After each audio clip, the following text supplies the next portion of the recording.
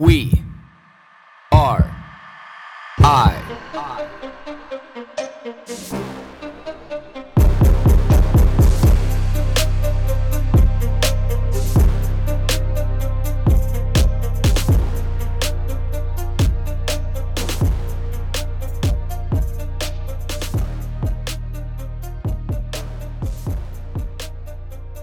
Why is Canada and seemingly the United States as well? I guess it should be more likely than not. Why is the United States and seemingly Canada so far behind in understanding good, healthy, and nutritious food? Where it comes from, what you need to be able to sustain that in the market, and what the importance is long term here to the health of the citizens of these nations. And is this ultimately the problem that a lot of these food companies that they're based out of, Canada, I can't even say North America because obviously it includes Mexico, but I'm going to say North America and excluding, lumping in Mexico into this. But is it because of the free markets, air quotes, free markets that, the US and Canada has spawned on these companies that they have thrown the citizens of these countries under the bus, subsequently their governments, because of profit motives and the ability to be able to lobby our governments? So when you think of this, let's peel this back of really what I'm talking about here, because what irritates me about food in Canada and food production in Canada and the United States, air quotes, North America, is that the simple fact that we still use products like genetically modified, like wheats and barleys. We use glyphosate, which is Roundup, as we all know, on these crops, to get higher yields. We're destroying our soil. We have very little actual nutritious topsoil left. We have generations of people to come that have no idea how to be able to properly be stewards of the land, because let's be real, and we need to be honest here, that stewardship of the land is a farmer's number one priority, except for here in North America. So a small snippet of this is really, let's talk about Russia here, because Russia and Putin are obviously topics of hot conversation these days. But let's talk about Russia, that there is a ban not only on glyphosate use, Roundup, these kind of products, but there's massive government subsidies up into and equaling to free land to be able to produce organic food in Russia. There's huge incentives for farmers to be able to keep their productions organic or as close to as possible. There's a lot of support for farmers in keeping the food of the highest nutrient quality, making sure the topsoil is, sustainable for generations to come. This is something that Putin and his agricultural department know and understand. They understand theoretically, obviously, the detriment that things like glyphosate and Roundup and genetically modified food have on the population of the people, or they would never institute, policies like this, like encouraging people to keep, farms organic. Why wouldn't we have something like that in North America where, you have all these virtue signaling fucking dumbasses running around talking about how I'm vegan and climate change this and climate change that, because, a simple policy like encouraging farmers to keep their soil organic and have organic farms actually helps with all of that. All of that. Encouraging there to be more family farms, multi-generational farms. Discouraging massive corporate farms. And obviously, I'm pro-corporate farm. But I also understand that these massive corporate farms are a huge part of the problem of the food quality we have. So it's yes, if you want to be a big corporation, be a big corporation. Because there is massive farms, very large farms, that are going back more into regenerative farming. Now, is the percentage very small? Absolutely. Can it be done? Well, we're fleshing out that model right now. Never mind the fact that you have the rest of Europe that has a ban on glyphosate use, Roundup use too, because they understand, how detrimental that this is to their population, their citizens, the harm it causes. So why are we here? So we have Russia, a major grain and commodity producing nation. We have the European Union, which has a ton of countries in it, like the Ukraine, that are major agricultural exporting countries to other countries around the world. So they're benefiting. They're absolutely benefiting from these policies, because the number one importer of Ukrainian agricultural products is fucking Africa.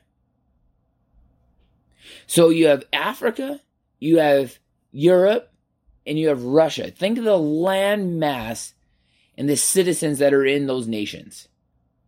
They're benefiting from policies like simply that you just can't use Roundup. Now, when you look at the trickle-down effect of not using Roundup, not having glyphosate on your products, you have to have better farming practices. It demands you and commands you to be a better steward of the land, because you simply can't just kill everything on that soil and have better yields because you have this genetically modified crop to be able to withstand using Roundup. Because you have to think and remember that Roundup is absolutely an herbicide. So should kill the actual plant that's not. But this is where the genetic modification comes in. How does corn not die? How does wheat not die? How does canola not die? How does flax not die? How do these not die when you're spraying a fucking herbicide on this shit that kills literally everything else? Again, this is the genetic modification. What does that genetic modification do to people? Well, we know it's not good. We know that this might actually be the cause of the gluten intolerances that people have. That's a systemic problem now in North America, but not a systemic problem in Europe. And I would understand and probably draw the bro science conclusion that's probably not an issue in Russia either. How you can still buy ancient grains in Europe. How we used to have an abundance of ancient grains here. Stuff that hasn't been genetically modified. Stuff that has been naturally genetically modified over the course of time. Because farmers have been stewards of the land, saying, this crop grew better here. Like, this section of my land grew better here. I'm going to keep more of these seeds. I'm going to plant more of these seeds because these seeds grew better. That's natural genetic modification.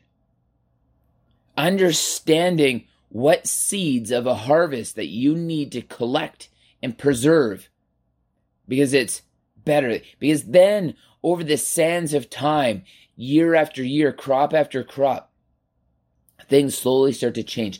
They understand things about crop rotation. That you have to have other crops in that location. You can't do the same, or you can't plant the same crop year after year after year. Your yields go down. The bugs increase. The weeds increase. The actual crop you're trying to grow gets worse if you don't do proper crop rotation. This is also not only what gets you producing, other stuff on that land, but this is also what got other farmers working in smaller family farms. This is what got farmers working together and saying like, hey, like if you let me use your land for this, I'll let you use my land for your thing because you typically have experience growing, a different crop than I do, but I understand the importance of us having crop rotation, so let's work together. Promoting better harmony amongst farmers within smaller communities. Like, this is what it promotes. This is what we understand. Why do we have such a hard time understanding that here? The people don't, the farmers don't, but the politicians do, the policymakers do, the legislators do. because we allow the lobbying. There should be no lobbying in healthcare because no lobbying in farming especially, because the trickle down to healthcare. This is where the part is, none of these companies are responsible who force this food into the open market and actually do psychological warfare. And you think that it's not, but it is. You talk to food educators and nutrition psychologists, and they will tell you everything from the packaging to the smell to the texture to everything, the blends and combinations of foods and ingredients. It's all to get you to consume more. And it's not that those things are healthy. They're not. They're unhealthy. They're foods that are to the detriment of your health, which then puts the burden on our healthcare system. Who's paying for our healthcare system? The people. Our tax dollars. Who's paying for the salaries of the politicians and the legislators and the lawmakers and the policymakers? Our tax dollars. So we're funding these companies to make higher profit margins, increasing their top and bottom line revenue. Well, it's actually costing us money. Worst part is this costing you your health? So my homeboy the other day said, I heard this quote or this statement, and he said, hey, Blake, if I give you $12 million, $10 million, $30 million, $100 million, doesn't matter, would you take it? And I'm like, well, what's the caveat? Caveat is that you won't wake up tomorrow. I give it to you today, but you won't wake up tomorrow. It's like, pick your number. If you knew you wouldn't wake up tomorrow, would you take the $100 million? So theoretically, let's just say and assume that you said, no, I'm not going to take it. So let's make this number $10 million. If I said I'll give you $10 million, would you take it? No. Well, that means that your life is worth at least $10 million. But people won't invest any real substantial amount of money in their healthcare knowing that they can extend their life or the quality of their life, or find systems and protocols that they can run to extend the quality of their life. At the same time, we allow these policies and these lawmakers and these politicians and these lobbyists and these food companies to actually take years off our life and add more shitty quality years.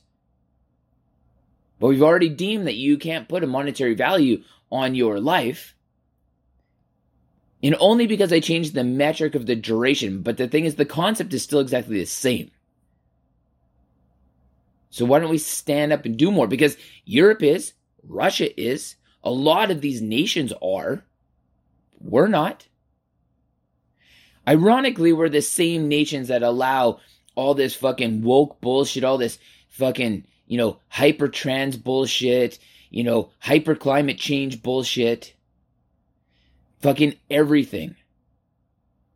How do you legitimize all of this? This is the problem. When we can't even agree, our lawmakers, our politicians, our legislators can't even fucking agree to follow the rest of the world in producing and encouraging stewardship of our land. I find that to be just absurdly grotesque.